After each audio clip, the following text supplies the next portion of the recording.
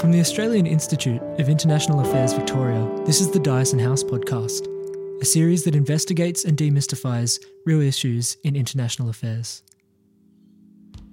When we think about war, we quite often conjure up an image in our minds of men in trenches, soldiers scrambling for cover, vivid and violent imagery that is imprinted onto our collective impression of combat. And what we don't often think about is what war looks like for the civilians in the countries where the fighting occurs. Even less so, do we think about a group that, quite often invisible in the landscape of how we perceive war, bears the most severe brunt of conflict, that being women and young girls. So when those most adversely affected by war are also the ones excluded from the peace negotiations, how are they given a voice? Today I spoke with Jackie True and Katrina Lee Koo, Director and Associate Director of the Monash Centre for Gender, Peace and Security, and they were able to shed some light on what gender, peace and security studies entail, and what happens when women are given agency and meaningful participation in the peace process. Hi Jackie and Kate, thank you so much for making the time to speak with me today. I thought it'd be good to start off with a bit about both of your backgrounds and how you found yourself so involved with gender, peace and security as an area of academic study. It might be an entire podcast. Yeah. I know, I say brief, but it can be hard. Okay. Oh, gosh, that's a big question. Well, it's interesting because on Monday night we had an event which was launching the Oxford Handbook on Women, Peace and Security, and Kate spoke at that event as well. And we had a colleague from the United States who was a refugee from the Bosnian War, Miki Jasovic, and then we had Jennifer Whitwer, who's a former captain in the Australian Navy, and she led Australian Defence Forces first implementation of the Australia's National Action Plan on Women, Peace and Security. In any case, now what was my point here?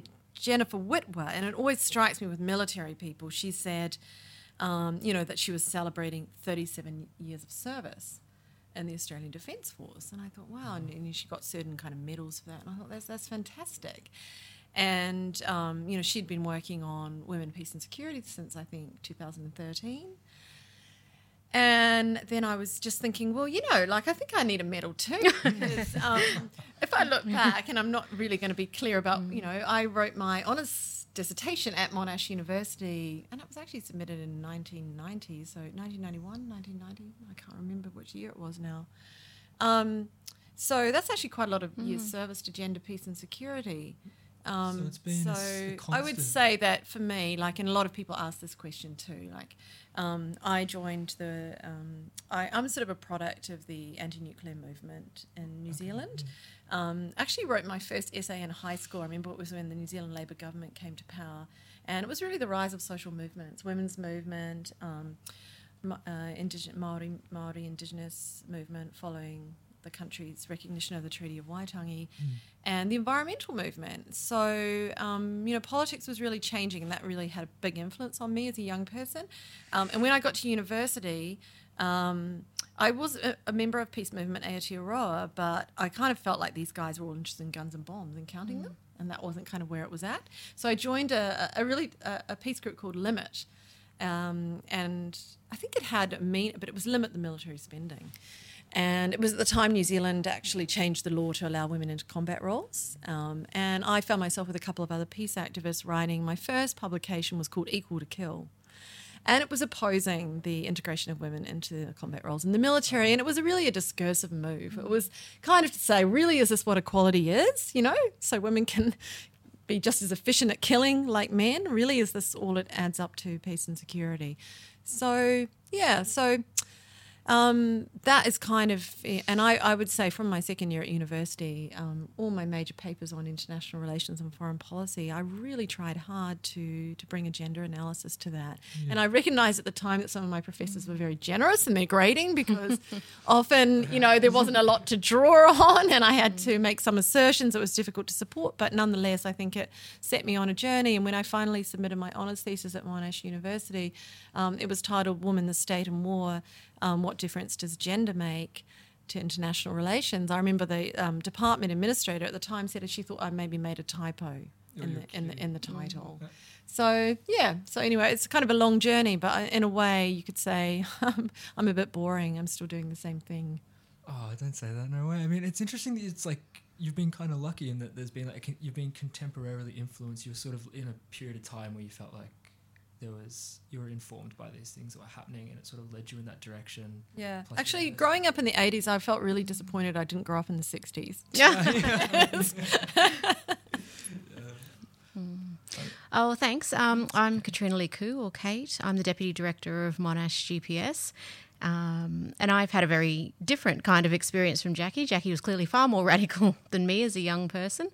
I came to this quite late. I was, I guess, very traditionally trained in university, in peace and security, and my honours thesis, sadly, was on nuclear weapons. And I did guns and bombs all the way up to my PhD, when I was writing some very boring paper about strategic use of nuclear weapons, and a wonderful woman by the name of Jindy Petman, a professor of international relations at the ANU, leaned across the table and said to me, "What impact do you think this has on women?" And that one very sort of quietly spoken question absolutely blew my mind. And I went away to investigate this question much later, I think, than the field had emerged by that stage. And this whole world opened to me, that I realised that everything I was doing had been so abstract and also so counterproductive to what I really genuinely believed about peace and security. That's really interesting. Did the question sort of influence you or push you in that direction because you suddenly had a moment where you were like, why haven't I thought of it in that way before? Yes. Or was it... I was, and I still think that now. I sort of think, where was my curiosity? I didn't have, as Jackie explained, you clearly had that sort of sense from the beginning that this wasn't right. I was well in the thick of it before it occurred to me that I really needed to critically reflect upon this question. But I guess as Jackie, you were saying before, there was some like very fateful things that happened early on, like as in you felt like there was some historical developments in that area that you were aware of, that you happened to be aware of. Sure. So how much of it was was it like a right place, right time thing, or did you feel like you were always interested in this? Well, I do remember being 4 years old and being given a washing line and kind of being very unhappy with that Christmas present. Because I didn't feel that was a very exciting thing to do. Yes. So I probably protest too much, and I'm sure my family would remember that. Yeah, I see. So, and I do also remember getting some fairly clear gendered messages as a child, which I wasn't that keen on. Yeah. So I think that, some of us internalise some of those things, and maybe, and others of us, for whatever reason, who knows? It's just to do with our temperaments and our personalities, maybe don't take those messages so easily. So, I got there in the end. Absolutely. Well, actually, I'd like to just move on to maybe defining how you view or how you understand gender, peace and security as like a concept and as an academic discipline as well. Yeah. I think, the thing that I tell my students and that I genuinely believe, that there is nothing in this world that does not have a gender perspective on it, and that it is not heavily influenced by gender politics. And you can give me anything in the world and I can find a way to explain or, to understand it through a gender lens. It's not the only way I think about things, but I think it's a profound way. Yes. That shapes everything that we think about in terms of peace and security, from the ways in which we think about militarism and military intervention and how we fight wars and how we end wars, to even broader peace and security issues, like how we live together well and respectfully, how we deal with current challenges like climate change. And I can always give, lots of examples. I tell students, for instance, we were talking this week about natural disasters. And I'm always reminded of the case of, the Asian tsunami that hit in 2005 into 2006. In that small province of Aceh, where 190,000 people were killed by the tsunami, you were 3 times more likely to die if you were a woman than if you were a man. And that tells us that gender really profoundly shapes how people live their lives and how they experience global challenges. And there's that sort of evidence around everything to do with peace and security. Mm-hmm.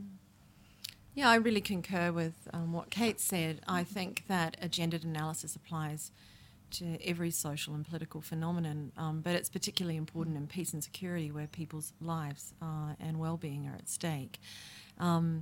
We often talk in the field of gender, peace and security about being gender inclusive, and so I think that's really important for us to think about. And it seems to me if our societies are structured in terms of gendered roles, expectations, and inequalities, such that, for example, in Australia, the top 10 jobs for men might be entirely different than the top 10 jobs for women. That already tells us the economy is structured by gender. It's a gendered economy. And what that means, and also a gendered society, and what that means is that men and women's experiences are very different.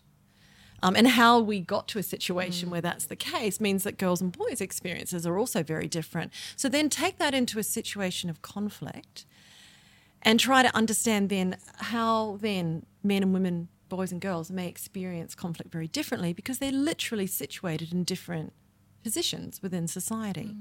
So we take that insight and then we say, well, we can't actually make policies on how to prevent conflict, how to address insecurity without taking into account the perspectives of those who are differently positioned in society, who are likely to benefit or not from, the approaches that we take. So a gender inclusive perspective then says, that we really do actually have to talk to men and women, boys and girls, and we really do need to understand the difference that their different experiences makes. And I think a key thing for us in gender, peace and security is that when we don't we don't focus on that gender dynamic, we miss a huge opportunity.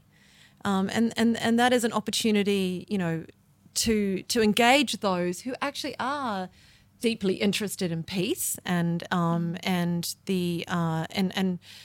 stopping the violence that occurs both within their family and their community, but also within their societies, and engaging them in a way that can kind of magnify the efforts of everyone, and especially including governments who are tasked with peace and security. Oh no, sorry, no. As Jackie's saying, some of the research our centre does really creates a very strong evidence base that demonstrates the extent to which that diversity of experience, when brought into, for instance, a peace negotiation, has a really material impact on the capacity of communities to end violence, to find really lasting and sustainable conflict resolution processes, and to build peace.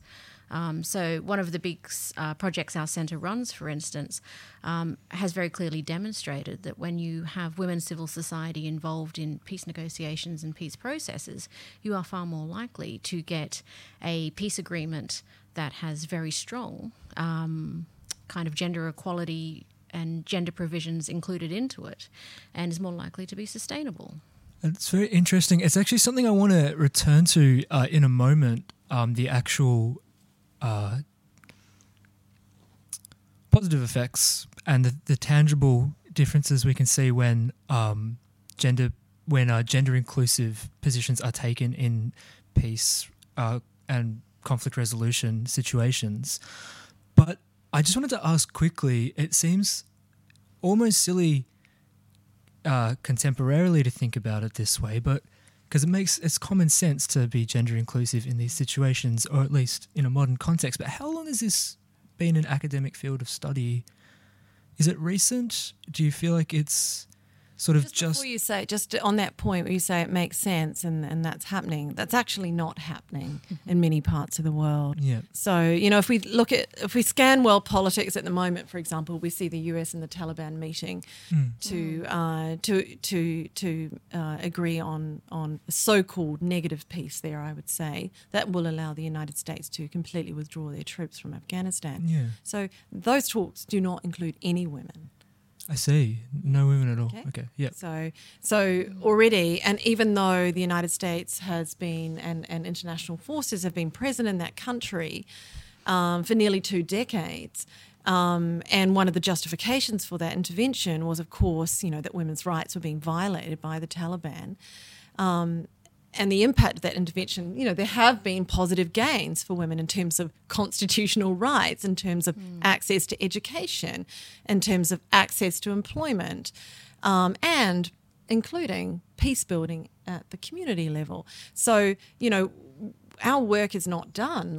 We have to keep making the point about that, all who are affected by conflict need to be consulted and involved in the decision-making about ending that any given conflict. But to your broader point about the field of gender, peace and security, well, in the academic, our academic disciplines were kind of constituted in the 19th century, and they don't really reflect the reality of the world we live in, and the significant overlaps, for example, between politics, economics, society, and so on. Yeah. So gender, peace and security is really an interdisciplinary field that enables us to draw on the insights from a range of different disciplines. Yes. And knowledges, and I think if we look at it, we can say that those committed to gender, peace, and security have actually been around for more than a century.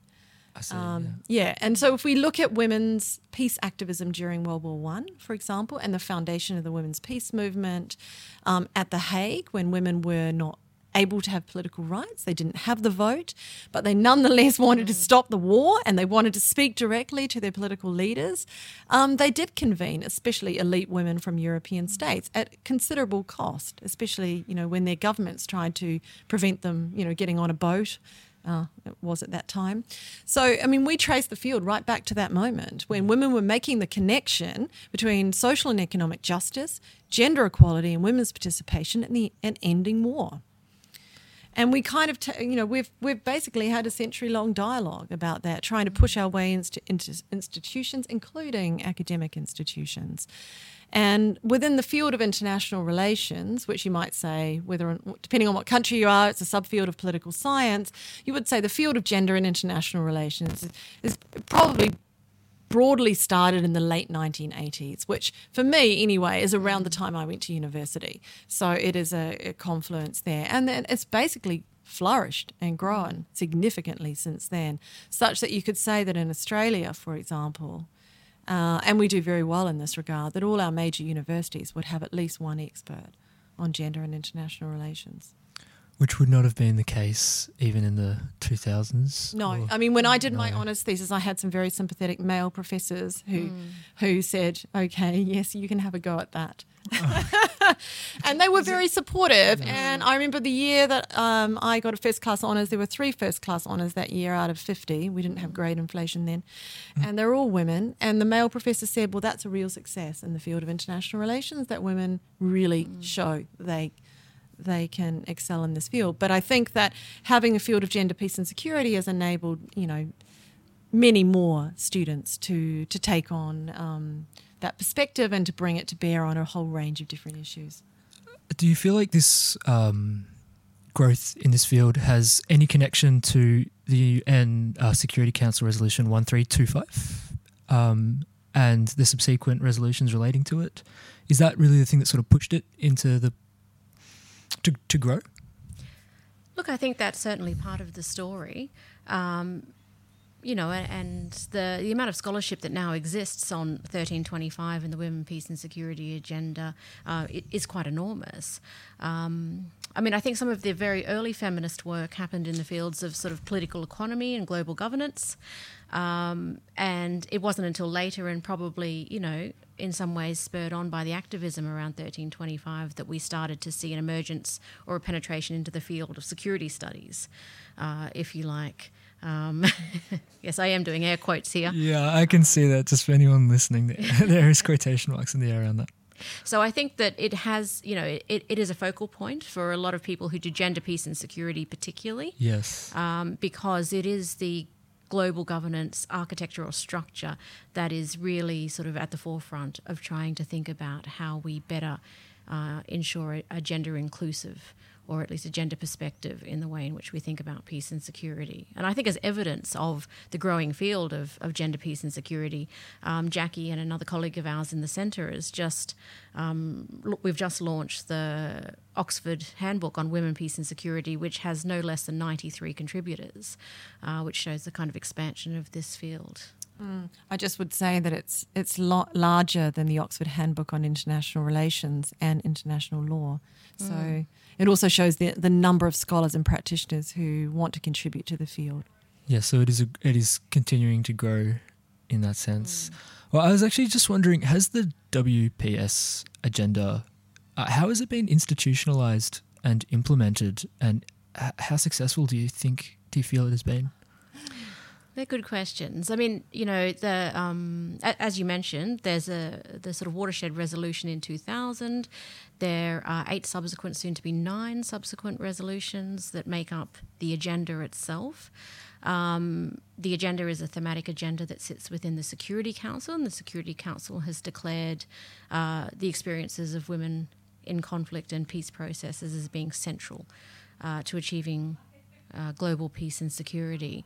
But in terms of its implementation, the UN does implement it across its agencies, but also it is a responsibility of UN member states to individually design frameworks and policies in which they will implement the ideas of the WPS agenda, either through their global activism, so for a country like Australia, in any kind of foreign military intervention it's involved in, but also in terms of its activism on the global stage through aid and development and other programs, or in conflict-affected countries in their own processes of conflict transition and into peace processes. So it happens at the global level through the UN and at the national level through UN member states. It's also used as a framework by civil society to help kind of organise their activities and programs. Mm-hmm. I might just add to that, because I think that while the Women, Peace and Security agenda started in the Security Council and it continues to be the thematic agenda that Kate spoke about, and to inform those national action plans, it's also diffused to many other institutions, including institutions at the regional level. So I just was looking myself at the handbook's table of contents, and we have a section there on institutionalising women, peace and security. And then under that heading, we also look at the other UN agencies like the Human Rights Council. We might also look at the Bretton Woods institutions, the World Bank and the International Monetary Fund. And though they don't have official women, peace and security mandates, actually until recently, in the forthcoming Women, Peace and Security resolution in 2 weeks, sponsored by the German presidency, there will be a responsibility for the international financial institutions, and it is in some national action plans, including Norway. So that's really important, especially the importance of them investing in and supporting women's participation in conflict in fragile countries. We also look at the International Criminal Court, which of course hears cases on sexual and gender-based violence as war crimes, crimes against humanity, crimes of genocide. The NATO has a Women, Peace and Security framework. African unions, even ASEAN now, have women, peace and security commitments. Pacific Islands Forum discusses women, peace and security and had the first regional action plan. The Organization of American States also has relevant commitments, especially around violence against women in conflict-affected countries. And then, of course, the opportunity is for women, peace and security to influence multiple institutions and areas. And I think that, for me, is the next phase, beyond 2020, is a lot of scholarship has focused on what's happened at the Security Council. But clearly the Security Council cannot implement women, peace and security. It requires multiple actors at multiple levels to do that. And it sounds like it is starting to spread across several different tiers of, whether it be national, regional, NGO, that sort of level. I guess leads me to my next question, which is the Security Council has recognised the problem of underrepresentation of women at all stages of the peace process. I just wanted to know, what sort of landscape do we see when women are given full and meaningful participation in the peace process? Does this happen? Does this ever happen?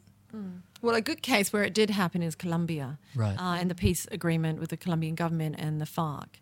Yes.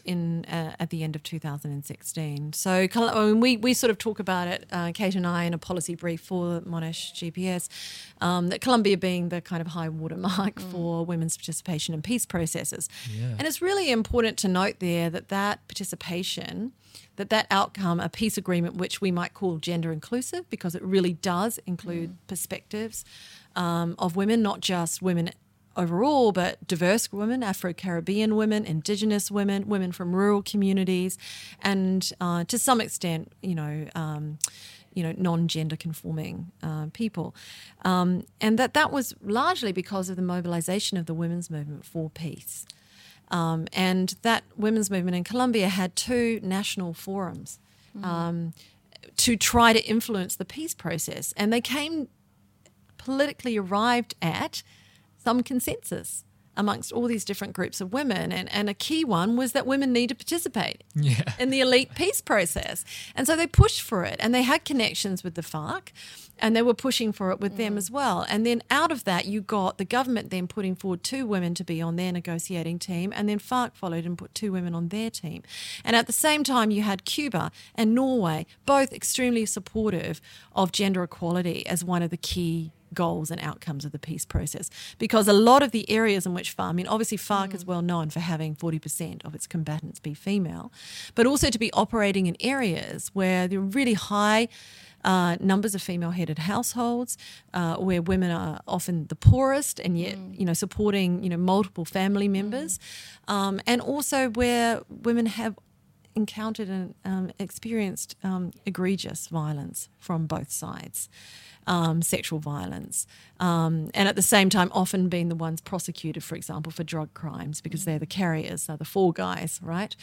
So there are a lot of issues in that agreement, and having women participate in the elite peace process, which was the outcome of women's civil society participation, led to an agreement which was supported by the formation of a gender subcommission, which was a series of experts who basically looked at everything in the peace agreement and were able to recommend, key points to the negotiating teams, and which also enabled, grassroots women from different perspectives to actually directly represent their perspectives to the negotiating teams in Havana, Cuba. And again, as I mentioned, the mediators are really supportive. For Norway, gender equality was one of the 3 things that they wanted to push in the peace. They wanted to support in the peace agreement. It was something they knew a lot about from their other mediation work. And Cuba, obviously, strongly supporting that there. So we actually know we have a case of where it worked. Now, that still begs the question of how that peace agreement is implemented, and the necessary resources and support to enable that to happen and to be monitored. So it's still early days for Colombia, but nonetheless, I think we can see there that, and many would testify, that you wouldn't have had that outcome without that social mobilisation led by women. It's lovely to know that there is an example that you can take from that would serve as examples for other. It's hard to translate very heavily, contextually dependent situations where that was a very specific way that things panned out in Colombia, and it's great that we have that situation, but it's hard to sort of replicate that in different areas given different political environments and things like that. One of the problems of implementing or getting more women or gender inclusive, having a more gender inclusive take on these situations is what's the difference between having women participating in the peace process and then having actual agency within the peace process? Because one seems almost tokenistic. And does that happen often? Yeah, this is your point about what constitutes meaningful participation. And this is something that, we've done a lot of research on and thinking about in terms of when the UN talks about meaningful participation, how are they actually defining it and how are they protecting and ensuring it? And for us, meaningful participation is the idea that it's not that you just turn up and tick a box, yes, we had a woman present, but it's about creating a kind of culture and environment where that woman has the capacity to be able to be politically transformative. So able to speak, to be heard, to be listened to, and to have that voice respected. And in a number of the case studies that we've been looking at, we've certainly seen examples where women have been present, but they, and women have told us themselves, but they've been asked to make the tea, or have been told that they're not supposed to speak, or that they are forced because of the sort of political alignments to vote in a certain way. And so that's not allowing them to engage in any kind of transformative politics, or to even put issues that might be relevant to women and the experiences of women on the agenda. Mm-hmm. So it certainly happens, in both regards. And so the question, for the UN is how they create that environment to be able to ensure that participation can be meaningful.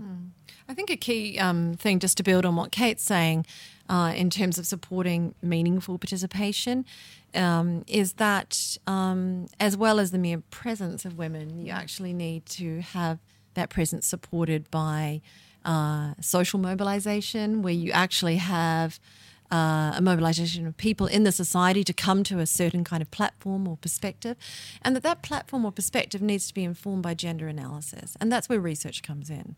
And so we see the kind of work we're doing at Monash GPS as actually really supporting that influence of women in those processes. Recently we had a visit from a high-level delegation from Afghanistan, of women who are working in government or outside government, very senior women, very influential, very concerned about peace and security. And we had the opportunity to present our research on a range of different countries, including those cases of Colombia, but also others like Nepal and Kenya and Iraq, and some of the learning we have about what works to support women's participation and women's influence in peace processes. They were fascinated to hear about that. They were very engaged in discussing with us the implications of those findings, and they were also very interested to have an ongoing conversation with us to help build their capacity about the kinds of issues and concerns that they should bring to their government and to the peace table, whether it's via donors or via other organisations. So gender analysis is critical to having influential participation. That's right. And it is, in each country context and conflict context, there are always going to be different enabling and constraining factors with regard to the capacity for women to participate. And some of them might be cultural, some of them might be structural and physical. But I think regardless of where it is, I think, Jackie, I'd be interested to see if you agree. I've never come across a conflict context where there hasn't at some level been a very strong women's movement, whether it be for peace or, for women's rights throughout the conflict. And so there is always a community in which you can tap into when it comes to those peace processes that either have been stifled or haven't been given the space in that formal setting. So there is always that community there, that organic community there. Yeah, I think that's a really good point, Kate. And I think the interesting thing about when you do gender-sensitive research, you generally know that. But the problem that we have when we don't do gender-sensitive research is we make all sorts of generalisations. Oh, there's no women active there. Those women are really oppressed. That they're not interested. Like, that's not their realm. As my son once said to me, women don't fight the wars and they don't make the money, so why should they be included? And I've heard men in our field say that. I'll never forget as a early career scholar going to a presentation, and I was working on Eastern Europe and transformation from communism, also kind of transitions. And he told me he'd gone over the border from Hungary to Romania one day in a taxi, and he said, "There's no women's movements in Romania. There's none." And I said, "Really?" He said, "How do you know?" And he said, "Well, I asked the taxi driver." He said, "No, our women don't do that." And I said, "Really? Is that a really rigorous research methodology?" Yeah, how scholarly of you. I'm glad you went to so much trouble. But he felt like he could make that claim. Yeah. And I'm concerned that, I think that's often the case with policymakers and governments as well, So, I mean, part of the role of researchers is to make visible and to elevate women's voices and perspectives so that they actually can't be ignored and people can't make those kind of statements. And that's exactly what a gender-sensitive conflict analysis does. You know, it asks questions about what are the gendered identities doing in conflict, because traditionally we would only see the combatants or, you know, the high-level government people who are orchestrating the conflict. We wouldn't necessarily see what others are doing. But a gender-sensitive conflict analysis asks us those questions. And once you ask questions, you know, to quote Cynthia Enloe, where are the women? You find out that sometimes years before there's been any movement towards a formal peace process, there are women who have been agitating for peace and have been doing all this kinds of groundwork and grassroots work for peace. So this is what the gender-sensitive conflict analysis provides us. And maybe just to add to that, it's also not only that women have been fighting for peace, that you might actually, if you don't ask these questions, where are the women, you might actually ignore those women who are actually also maintaining public services, who are actually building peace even within the context of conflict, and whose resourcefulness and capacity can be built upon in the peace building or peace implementation phase. You know, and what quite often happens is that, especially internationals come in, they don't see what the women have been doing, and they just import a whole range of other, you know, actors from outside, mechanisms and frameworks without actually noticing what's already being done and trying to build upon that. Yeah, looking in their own backyard to see how to build on these things. In order to implement a global agenda, the WPS must take a pretty broad view on gender, or does it take a nuanced view? Is it a broad view that allows for a nuanced and complex sort of analysis of gender, or is it broad enough to sort of be a catch-all that they can sort of implement on a global scale? Look, it's a great question, and I think WPS allows for that, but whether or not it actually does that is another question. I mean, you'll notice our centre is called Gender, Peace and Security because we're interested in the intersection of gender politics. I was interested in the difference between, women, peace, and security. And ideally, women, peace and security would do that as well. But, you know, for some of the reasons we've just been discussing, occasionally there is this sort of homogenous view of women, that all women are peacemakers or all women are victims or all women are vulnerable, and these sorts of stereotypical images which don't understand the intersection of all sorts of identity markers in women's lives lead to very kind of cardboard cutout views of what women, peace and security does. And often that can be, you know, not just unhelpful, but actually, you know, problematic in terms of advancing women's rights. So, I mean, I think there's a whole range of actors doing a whole lot of things with women, peace and security.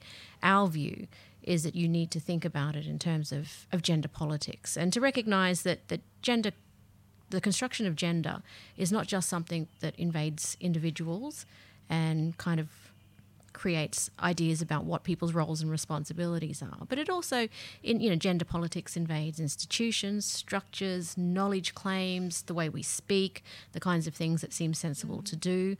And so our research is really about trying to deconstruct all of that. And I think all of those points are good, and I think that it's possible to see that that gender is constructed in a specific historical and social and cultural context, but nonetheless to see that there are patterns globally. And one of the patterns we know is that, you know, there is a kind of hegemonic masculinity that is the preferred gender.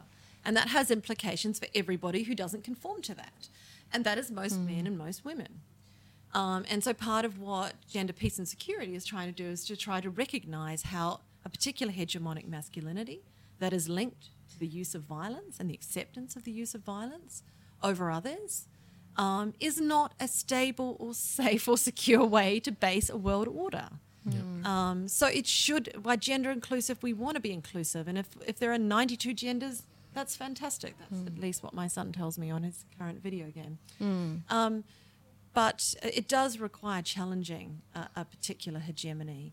And it's interesting to see, like, the struggle within the women, peace and security agenda, within political forums among states, how that very idea is contested. So I'm told that the forthcoming resolution in the Security Council will be one which recognises the relevance of the agenda in terms of LGBTI rights, in terms of really opening the door to thinking further about masculinities.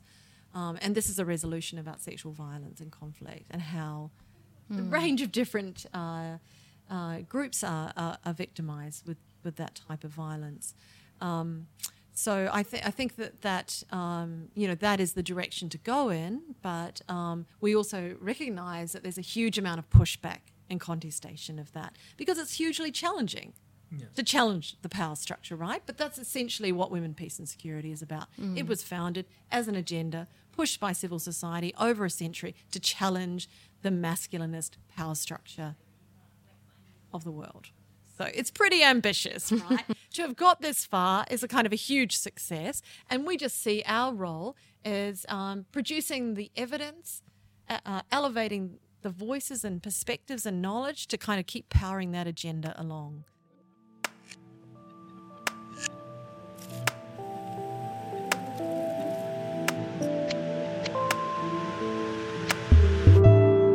You've been listening to the Dyson House podcast.